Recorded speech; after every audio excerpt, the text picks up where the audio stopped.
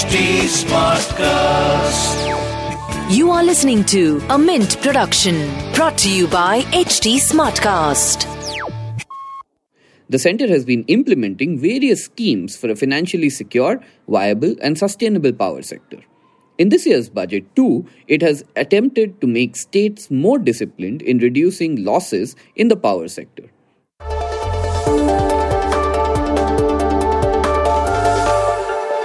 The internet gave us short attention spans.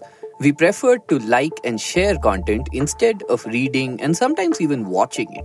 At Mint, we decided to come up with the Mint Primer, which breaks down the big news of today into short, quick, consumable questions and answers.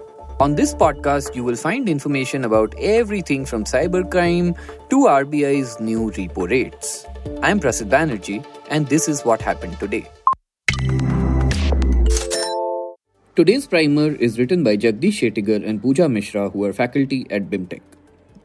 The 2023-24 budget has proposed to continue with the 50-year interest-free loan to state governments that aid infrastructure investment. In this episode, we examine the long-term strategy behind this capital expenditure plan. To start with, what are the terms for extending this loan?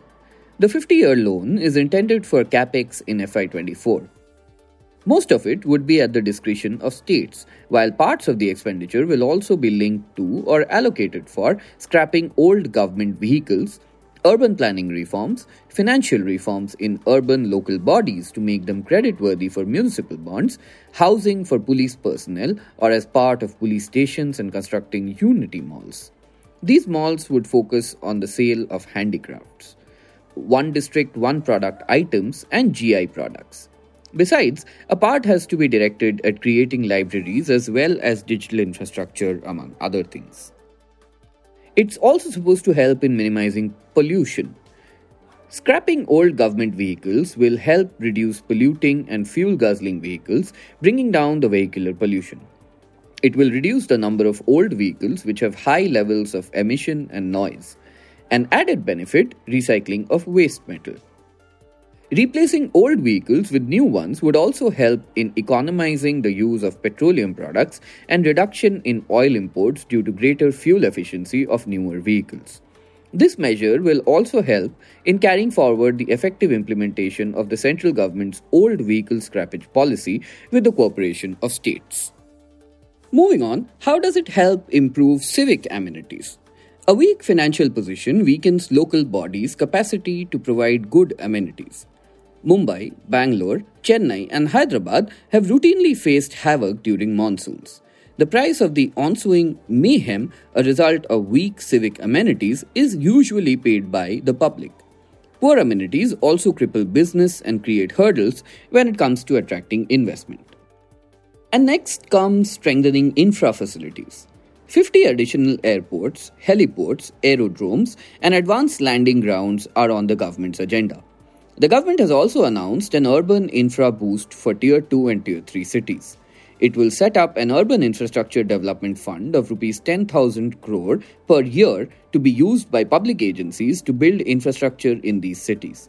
States and cities would be encouraged to undertake reforms in urban planning and make cities sustainable. The support is linked to states' commitment to infrastructure. And lastly, there should be a strategy on fiscal discipline as well. Fiscal deficit of states would be restricted to 3.5% of gross state domestic product, of which 0.5% will be tied to power reforms. The centre has been implementing various schemes for a financially secure, viable and sustainable power sector. In this year's budget too, it has attempted to make states more disciplined in reducing losses in the power sector.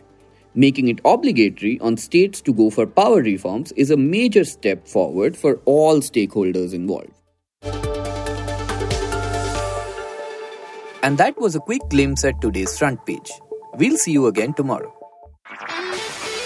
This was a Mint production brought to you by HT Smartcast. HT Smartcast.